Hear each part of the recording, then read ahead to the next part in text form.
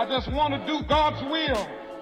The kind of revolution that the world needs is a Christian revolution. If you want a miracle, you've got to expect it to happen. You are the recipients of God's grace and God's blessings, and you rejoice in that reality. Hey, it's Life Today Live. I'm Randy Robison. It's great to have you watching this, whether you're watching us live or later in the replay. We appreciate you stopping by and checking it out. We're going to try to give you some things to think about. And you know, sometimes the best thing to do is to pause and think about something. And this is a lesson I have had to learn the hard way throughout my life, because sometimes that first impulse is not the best. And I have learned, at least I've learned up here, whether I actually do it, you know, a little hit and miss at times, to whenever I have a thought, just kind of take that. And Scripture talks about taking every thought captive to the obedience of Christ. What does that mean? I think it means whatever thought you're dwelling on, you go, okay, how does that compare to Scripture? And that's been a great practice. But we've got a few other things we're going to talk about today. And my guest is a repeat guest, because the conversations have just been great. And so when he wants to talk about something, I'm pretty much like, when can you do it? And that's Jesse Bradley. He's a pastor up in the Seattle area at Grace Community Church, and he has a new book called The Power of the Second Thought. And he ties that to hope. We'll have to find out how he does that. But I just the whole principle here, I think is a really healthy and strong one, and will get you through life much smoother than the way a lot of us go through. And it'll sometimes it can preserve a relationship, right? Anyway, we'll get into that. Jesse, how you doing, man? Good to see you. Randy, great to see you. I always feel like when we connect, I'm just sitting down with a friend, and I appreciate the tone you carry in these conversations. You always add value. And also, when I spend time with you, I just feel like God's in control. God's got it. We can trust God. So you kind of put us to ease. We appreciate that. I hope so, because I have been in control of my life. And let me tell you, it doesn't always end well. So, no, I appreciate that. Let's jump into the book, because, I mean, I got a lot of thoughts on second thoughts, but I want to hear kind of where you're going in this. What's God put on your heart to tell people? The power of the second thought, that's a habit that we can cultivate, and it changed my life. It's a big part of my story and my restoration. The scripture you mentioned, take every thought captive, obedient to Christ. It's been said, if you take your thoughts captive, that's wise, because otherwise your thoughts can take you captive. And in Philippians chapter 4, we read, whatever's true, noble, right, pure, lovely, admirable, excellent, or praiseworthy, think about such things. So I want to break down this habit into a couple parts, 3 parts, and it's very doable. It's practical. It's one of those habits every day, every situation where you live, work, learn, or play is helpful. And the first one is to recognize your first thoughts. We have thousands of first thoughts every day. Mm-hmm. The National Science Foundation says a lot of them are not helpful. They might be mean or selfish, resentful. They might be not true. Start thinking about what you're thinking about. That's a good thing. God wants to empower us. God wants to renew our mind. And as you recognize the thoughts that are not coming from God, the second part is to reject. Mm-hmm. They're hope thieves. That's what these thoughts are that are not coming from God. You wouldn't say hello to a thief that showed up at your house. You wouldn't say, come on in. Let me make you a dinner. You want to stay for a while? I got the guest bedroom ready.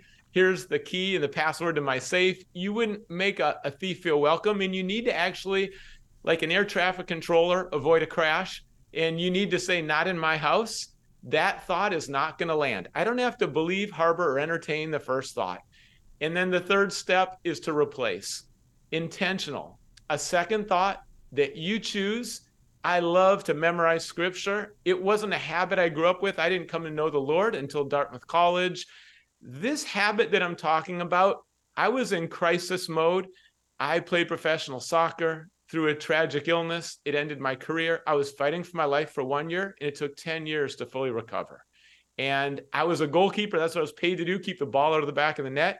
And during my recovery, I didn't know what to do with just an onslaught, waves of thoughts that were full of fear, anxiety, despair, and my mind would go in the ditch. I knew something needed to change, and I went into goalkeeper mode. So those first thoughts wouldn't land, and instead I would intentionally replace them with scripture. Psalm 46, verse 1, I put it on my wall. God is a refuge, strength, and ever-present help in trouble. And if you're going through something difficult, it's powerful to say that, to focus on that, because it shifts. Instead of just thinking about all the things that are going wrong, I'm going to focus on God. If you focus on your problems grow. If you focus on the Lord, now you draw near. Hope is relational, and God wants to renew our mind and start to restore. When your thinking is right, then it's going to lead to different responses, your attitude, even feelings as well. A lot of it is centered around our thinking. It's the battle of the mind. I think all of it is. If you look at someone's words and actions, we can criticize those, and rightly so, but it starts with your thoughts. I mean, you want to get to the root. Let's talk about what you're thinking. So I like where you're going. All right, we got to back this up a little bit. You've been doing too much Fox News. You ran through those 3 points like that. Yes. We've got time here to unpack, so we're going to unpack. I want to ask you about those first thoughts. Where do you think all of our thoughts are our own, or is it possible to have outside influences, whether it's just the world, another person, or evil spirits giving us thoughts? What do you? Because I asked it. It's kind of a setup question, but right. I'm curious what you think about where our thoughts actually all come from. That's right. There are different sources, and all those sources are valid. There's a spiritual battle. There's a dark world. Demons are real. The devil's real. The devil's native language is lies. And one lie that we believe can send our life in the wrong trajectory. So that's a reality. We also have patterns in this world that are not from God, different values, priorities, messages. We are bombarded thousands of messages every day. And we need to be discerning in those. I think of kids in the public school system. They need to be discerning right away because they're getting bombarded with messages. And then we also have our own desires that are not good inside of us. The Apostle Paul says, what I want to do, I don't actually do it. What's best, I do the opposite. And sometimes we know what's true and right and good, but we need to be reminded. It's not always the new teaching, but it's the reminding. And the Holy Spirit reminds us. So we battle with the flesh, the spirit of the flesh, the world or the word. These are every moment. These are choices that we make. But the good news is the devil can't make us do anything. The Holy Spirit's stronger in us, and God can help us and always gives us a way out in temptation. God doesn't tempt us. All those are real. Your question's great, Randy, because the illness that I experienced, it was the side effects of a medication to prevent malaria. And there were physical symptoms. My heart would beat 160 beats a minute sitting still, atrial flutter. It was one of about 10 physical symptoms. In addition to that, it produced anxiety, panic attacks that I'd never had before, waves of depression. So my emotional equilibrium before the medication totally changed. And I was used to being in control physically, emotionally. I knew my own body, and it felt like, who am I? What is going on? And this drug is causing all of these things. What's supposed to protect me is killing me. And I can't stop the constant thoughts of anxiety that are flooding in. But even in that, God still taught me a new tool and gave me a new ability that I didn't know. I didn't know about this habit before. There's passages where Jesus is tempted, and 3 times he quotes scripture. He could have handled the devil in so many different ways, but he models it for us. And how many of us during the day when we're tempted quote scripture? The word of God is powerful. It's our sword, the Bible says. Sometimes we're aware of a truth, but we're not actually living it out practically. And to have scripture that I started to memorize, now I'm ready.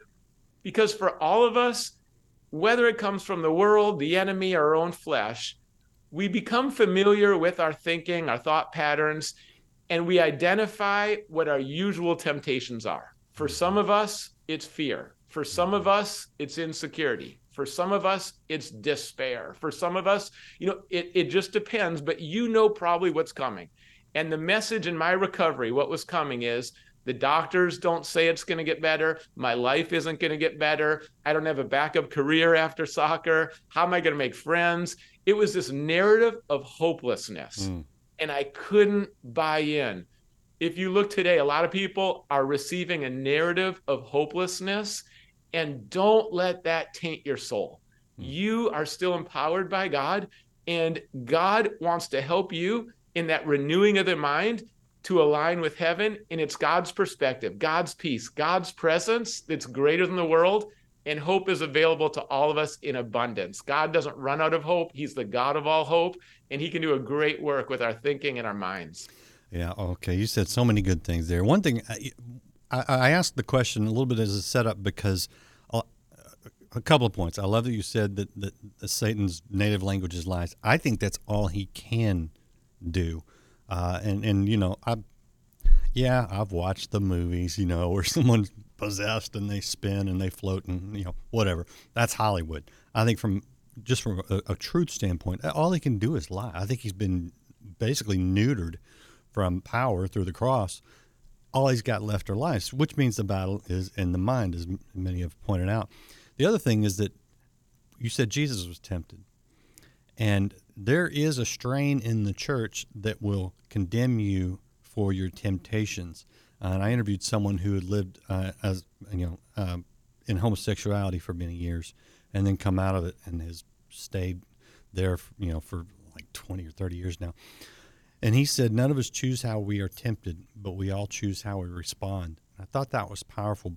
Temptation is not sin, and I have people argue with me about that on a regular basis. But it's like Jesus was tempted and he never sinned, you know? Yeah. Temptation is not sin. And so when we have these negative thoughts, what can follow them, and this is where I think the lie gets really potent, is, see, you're a bad person. Or, you know, that's just who you are. So accept it, you know?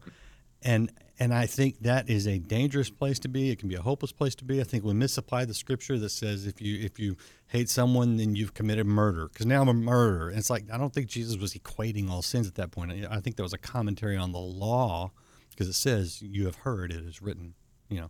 So I think one thing we need to recognize up front is, yes, those bad thoughts can be a red flag and a warning that there's something going on in you that needs to be dealt with, but they can also be, you can deflect them. You can be like, nope, not gonna have it, you know? Okay, that thought went through my head, but you know what? I reject it. And I think that's the power God gives us, and through the Holy Spirit, we actually can. So did you deal,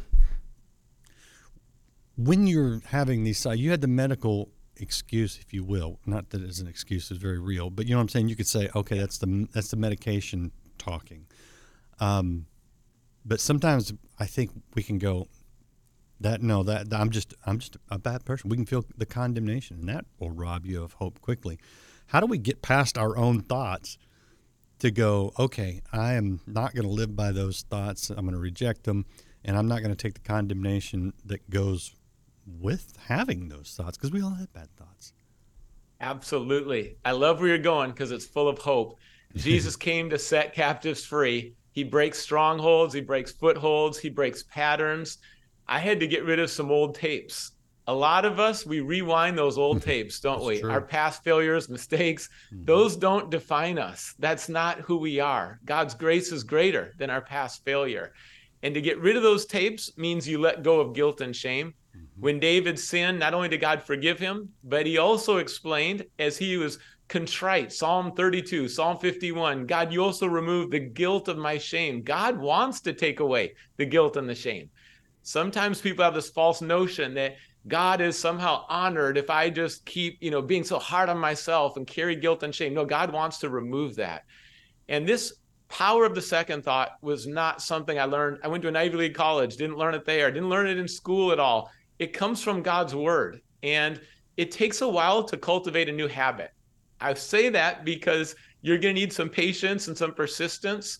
Let me use the soccer analogy. Before I was a goalkeeper, I had no idea how to catch a ball. And that was the first stage, totally unaware. And then my coach said, you actually use a W, and this is how you catch. So the ball would come, shots coming fast. I would try to catch it with a W, and I wasn't even close, and the ball wasn't secure. But I was starting to try, and I couldn't do it. So going from aware to now trying, not doing it very well, In my mind during the games, I would be W, W, W, W. And that's all I'm thinking about, and I would get the W on there, but still it was a little robotic and over-focused. Eventually, that last stage, it's just natural. Now I'm diving to the upper corner, I'm catching it with the W, the ball's secure, and I never thought about W once. And what I discovered with the power of second thought in those 4 stages in developing a habit, at first it was strange to me. I didn't grow up with the Bible. So memorizing scripture was new. Okay, can I even do this? What verse? Where do I start? And then I started to memorize some scripture, and the first thought would come in. And it would just sit there, and I would believe it. I would harbor it for an hour, for 2 hours. Sometimes it could ruin my day because it's still lingering. And the time was too long. Eventually, I started to become more, and I would have to think, okay, Psalm 46, verse 1, here it comes. Now I hit it, right? E.V. Hill had an old sermon, hit it with the word. But I would hit it. And I started to memorize scripture that would apply to different situations. And it became natural. I'll be honest with you, one of the most humbling things was because of my heart rate, I couldn't drive because of the stimulation. And I couldn't drive for years. And it was scary then to step behind the wheel again. It was humbling to learn how to drive. And when traffic picked up, if there was a close call, my heart rate would take off because, again, my heart wasn't regulating itself. All that to say, Isaiah 41:10 is what I chose. Right? Do not be afraid, for I am with you. Do not be dismayed, for I am your God. I will strengthen you and help you and uphold you with my righteous right hand. And I would say that as I'm driving and breaking through those fears, breaking through those limitations.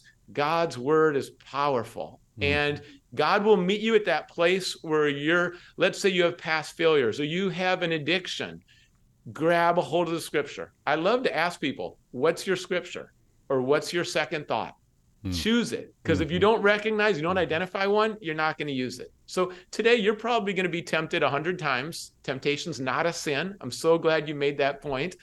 And in that temptation, God always gives you a way out. Use his word. What's your scripture for today? What is that verse? Or if you're going through a time of grieving, what's that verse? I like to say that, we grieve with hope. And where is your hope as you're grieving? You need to do both, grieve and with hope. But a lot of people grieve and they don't have hope. Grieve with hope. So what's that verse? Here's another one. Perfect love drives out fear. A lot of people are probably struggling with anxiety, a lot of worries, people losing sleep at night. Perfect love drives out fear. Start to say that. Think about it. I believe meditation is one of those overlooked habits in the Christian walk. And there's a lot of meditation in the world today, and it's not biblical meditation. And they'll say the goal is to clear your mind, to make it all empty, to have nothing in there. Right. It's like, no, God's meditation is to fill your mind with his goodness, his presence, his truth. And then there's an overflow of hope. But sometimes Christians just push aside meditation like, oh, that's just new age stuff, or that's just, a bunch of junk. No, meditation is throughout the word. And God said to Joshua, if you're going into a new season, God's called you into something, it's a little, it's bigger than you, you're going to need to rely on God. This is what God says, meditate on my word. You're going to be prosperous. You're going to have courage. You're going to be successful. So let's go back to cultivating some of those habits that God's given to us, because hope is habitual and hope is relational. It's a both and. I like that. Hit it with the word. That's good. Meditation without scripture is new agey, but meditation with scripture is scriptural. and so, well said. It's really about filling up. This is the book, The Power of the Second Thought by Jesse Bradley. It's available now wherever you get books, and he's a good coach. He's a soccer player, professional soccer player. So, he's had a little coaching. He knows how to coach, and you won't learn soccer other than the W. Yeah. You'll learn how to take every thought captive. You ask about scripture. There's therefore now no condemnation for those who are in Christ Jesus. I like that one. For the law of the Spirit of life has set you free in Christ from the law of sin and death. Because what the law couldn't do, Christ did. And that right there, that's like hope right there, because, and part of that's my upbringing. You didn't grow up in the church. I did. Where they're like, oh, you got a tattoo? Oh, you're doing this. It's like, whoa, hang on. Let's back it up. How critical, you just laid out beautifully how you replaced the negativity, the stress, all the emotions that were running wild with Scripture. I don't know if we can stress enough how important it is that we make it a practice, not out of duty, out of obligation, out of condemnation, but because it's life-giving. It's just like I have to discipline myself to drink enough water every day, But man, when I'm over, if I'm somewhere in the desert, over in Africa, you realize, no, I don't just need water. I want water. I have to have water. What's the Scripture done, man? And what do you see it doing in other people's lives when they make it a life refreshing practice as opposed to a duty to know the Scripture? Absolutely. I'm so glad you emphasized that, because this is a relationship with God that we enjoy. It's life-giving. And hope, I said, is relational. Hope is a confident and joyful trust in someone or something. And you can put your hope in a lot of different things, but when you put your hope in God, an anchor for the soul. Mm-hmm. And your faith and your trust, because that's the core of hope, is trust. Your hope is only as strong as the one in whom you trust. That's good. When you put your trust in God, now your hope is strong. And trust and faith grows, they're synonymous, as you hear the word of God, as you meditate on the word of God. And God starts to win victories in battles that you didn't even know you were in the middle of. And God starts to make changes in your life. Let the word of God dwell in you richly. It's not just you get in the word, but the word gets in you. Mm-hmm. And this was a major shift in my life. I didn't even realize I had a performance-based identity. And a lot of people have that, of course, in sports, but then in other professions, even in the church, performance-based. And that's a cruel roller coaster ride. That's not from Scripture. That's inflated, deflated, pride, shame. Who we are is not what we do. And the more I started to meditate on Scripture, I realized my identity can't be in something that I lose. If your identity is in your job, you might lose your job. If your identity is in your career, you might lose your career. Your money, you might lose your money. I can't put my identity in something I'm going to lose. And when I lost my soccer career, I was wrestling with, who am I? And I needed to make a shift, because hope is a choice, identity is a choice. And when I put my trust in my identity, that my deepest identity is I'm in God's family, I'm accepted, loved, and it's in God's presence and his grace. And that promise is something no one can take away. The gates of hell won't prevail against it. Not even death can stop the promises of God. And you mentioned the one, there's no condemnation for those who are in Christ Jesus. We got Romans chapter 8, verse 1. There you go. The book of Romans is filled with those. And when you grab hold of one of those, here's why it's powerful. When you talk to Americans overall, over half of America thinks you earn your way to heaven. Mm-hmm. Well, we know right there through the book of Romans, it's not by works. And now you have a lot of Christians who are saved, but they have no eternal security. If you ask them, are you making it to heaven? They would say, I don't know. I hope so. Hope is not maybe. In the Bible, hope is yes. Like, we have this hope already. God guarantees it. God promises it. So whether it's your eternal security, whether it's a late night where you can't fall asleep, or it's your identity, on all these levels, when you memorize Scripture and you start to align your thoughts with God, God rearranges, recalibrates, and this health comes. Yeah. We're living in a culture that's all the outward story, and we need to work on the inner life and the inner story, because we can't share what we don't have. And God's word fills us up with hope. It fills us up with peace, and you can't fake that. It's that non-anxious presence. I mean, I think that's why people enjoy talking to you, Randy. There's a non-anxious presence, and there's a confidence in God, and you can't fake that. It's either deep in there. You're not going to take people deeper than you go. And when you go deep with God, now you start to share that with other people. And yes, you're going to use words, but they pick up on it long before you use words. I remember before I came to know Jesus, I started to read the Bible for the first time. It was assigned at Dartmouth. It was interesting. I had questions. And I also was reading Mike, because Mike was the first Christian I met who said, I'm a Christian, and I was going to watch his life. And he had something I didn't have. And I didn't know what it was, but there was something in him that I knew I wanted. And the more I asked about the Bible, I saw Mike's life and the Bible match up.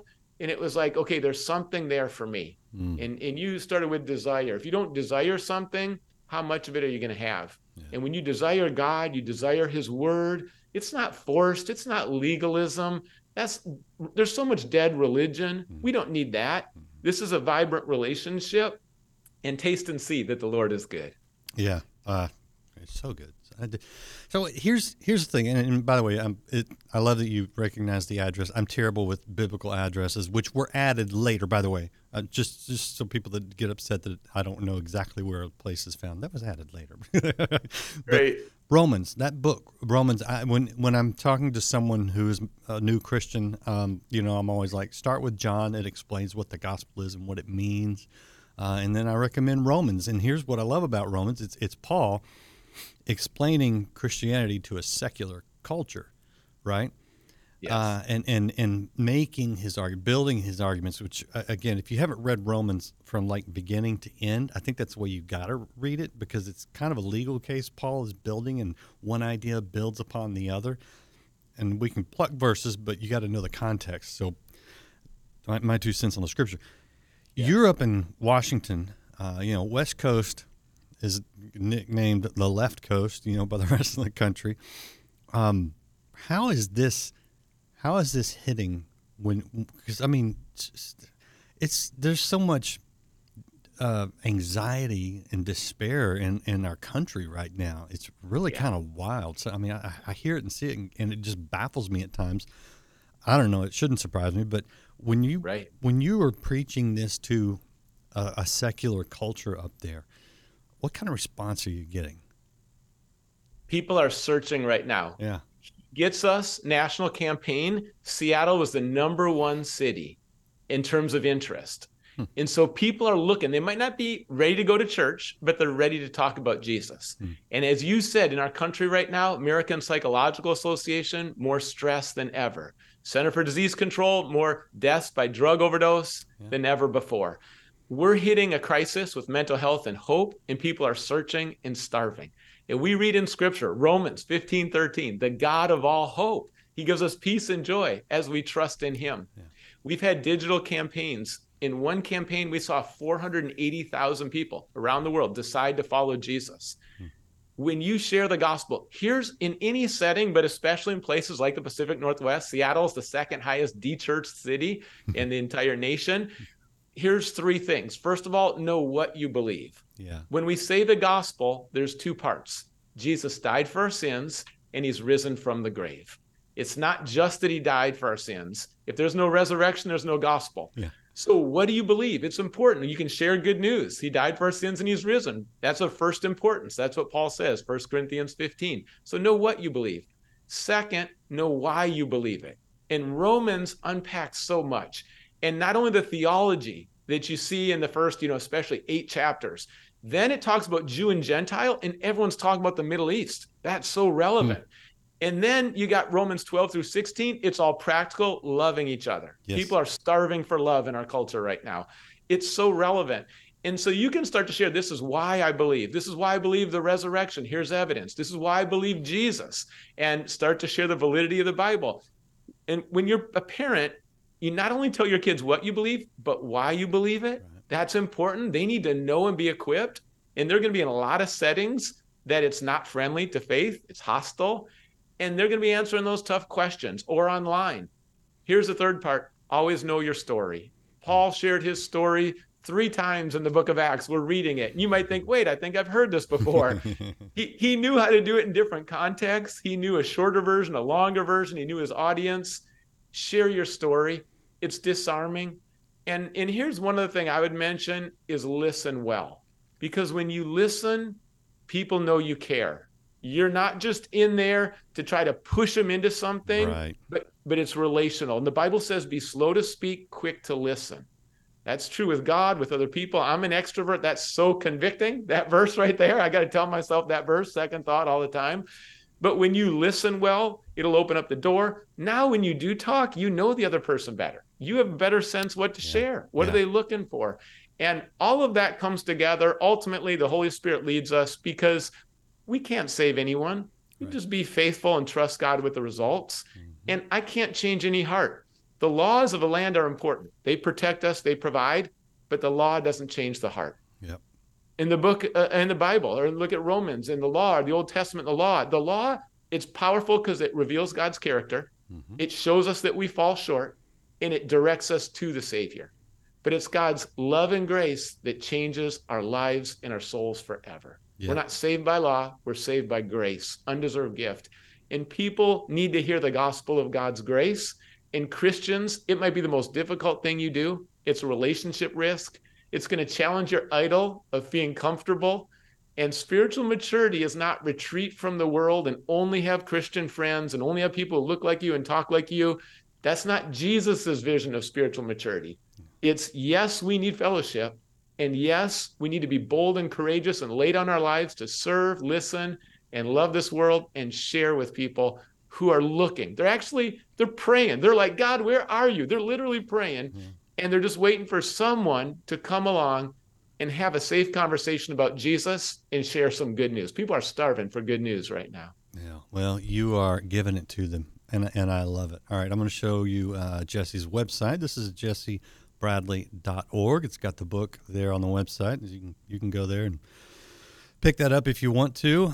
But most of all, hear what he's saying, because this is so important.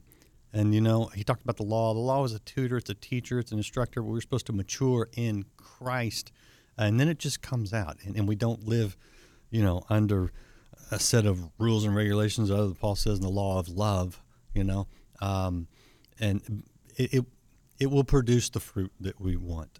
You don't have to strive for the fruit. You stay connected to the vine. The fruit will naturally come out of it. And one of those, I see it is the hope that Jesse has, and you can have it too. If you're feeling thirsty for that hope, just connect to that vine. That vine is Christ.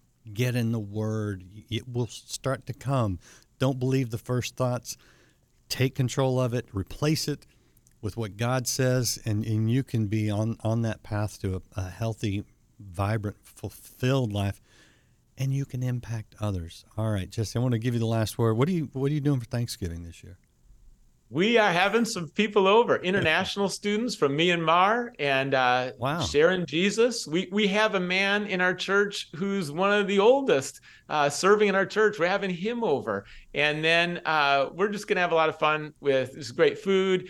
I just love what you said with John 15, abide. That's our church. We say abide and respond. Abide is relational, and then respond in the power of the Holy Spirit.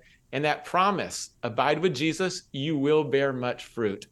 And that's the heart of this relationship with God. So whether it's Thanksgiving or it's a different time, in every setting, abiding works. In every situation you're in right now, abiding works. And Thanksgiving, just a reminder, it's God's will to thank God in all circumstances. Not all circumstances are good, right. But that gritty gratitude to start to give thanks to God, it's good for your mental health, lessons like that. It's good for your physical health, studies show, even for your heart, long life, and your spiritual health. Yeah. Giving thanks to God is wise. Like a thermostat sets temperature room. Randy, you do a great job of studying the culture. You set the culture in your own heart and in your own house. And gratitude is not about how much you have. I learned that in Africa. Gratitude is a choice. I know. And they were so grateful. And I thought, how can they be so grateful with so little? Mm-hmm. And then I'm like, that's how I want to live. And Thanksgiving's a great opportunity to stop and thank God. Give God glory for the blessings in your life. Don't try to steal the credit. Not to us, oh Lord, but to your name. Because of your love and faithfulness, we give you the glory. And I sincerely thank God. My life was a mess before I knew God. And then even in this recovery from Africa, I'm summarizing it now, and I've processed it and I can share about it. But at the time I was in survival mode. I was just clinging to God, and God was showing me there's a renewal of your mind. And yes, God, hope is available. Hope is relational. Hope is habitual. You cultivate it. And I'll end on this. Hope is indestructible. The hope of Jesus, no one can stop it. No one can take it away. It's always available to you in abundance. So receive God's hope as you abide with Jesus today. I love it. And like you said earlier, our hope is not in hope alone. Our faith is not in faith. It's in a person. It's in Christ. It's in someone who is real. And that, man, an anchor for the soul. Appreciate you, man. I hope you have a great Thanksgiving. Thank you so much, Randy. Let's all enjoy family, and don't make it too spicy in the conversations. Redirect it, build some people up, show some love. Just remember, be kind in the family reunion. It'll be a lot of fun. Yeah, if someone pokes you with something, take a minute to have a second thought and go, okay, what does Christ say about this? How should I respond? It might save you some heartburn after your Thanksgiving meal. All right, man. I hope you have a wonderful time. I hope you come back. Well, can we do this again sometime? Anytime, Randy. I always enjoy it. Thank you. All right, I love it. Appreciate you guys. I hope you and I can do this again. If you're watching, come back. We've got a lot of good people lined up. By the way, I will be out the next 3 days for Thanksgiving. Tomorrow is my mother's, my dad said it on the air, so I can say that. Tomorrow is my mother's 80th birthday.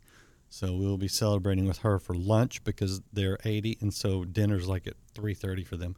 So we're having lunch early, and so I'll be out tomorrow and then off for Thanksgiving. But I have some really good interviews lined up for you. So it'll look like I'm here, but if I don't answer your chat, it's because I'm not actually here. But come back. We've got great programs lined up for you. Noon Central Time every day here on Life Today Live. And have a good Thanksgiving, since I won't be live to wish you a happy Thanksgiving. And if you haven't liked, follow, subscribe, do that. And hit share. Share some hope today. And you can give somebody something to be thankful for. See you again next time here on Life Today Live. It is the believing of the heart. It is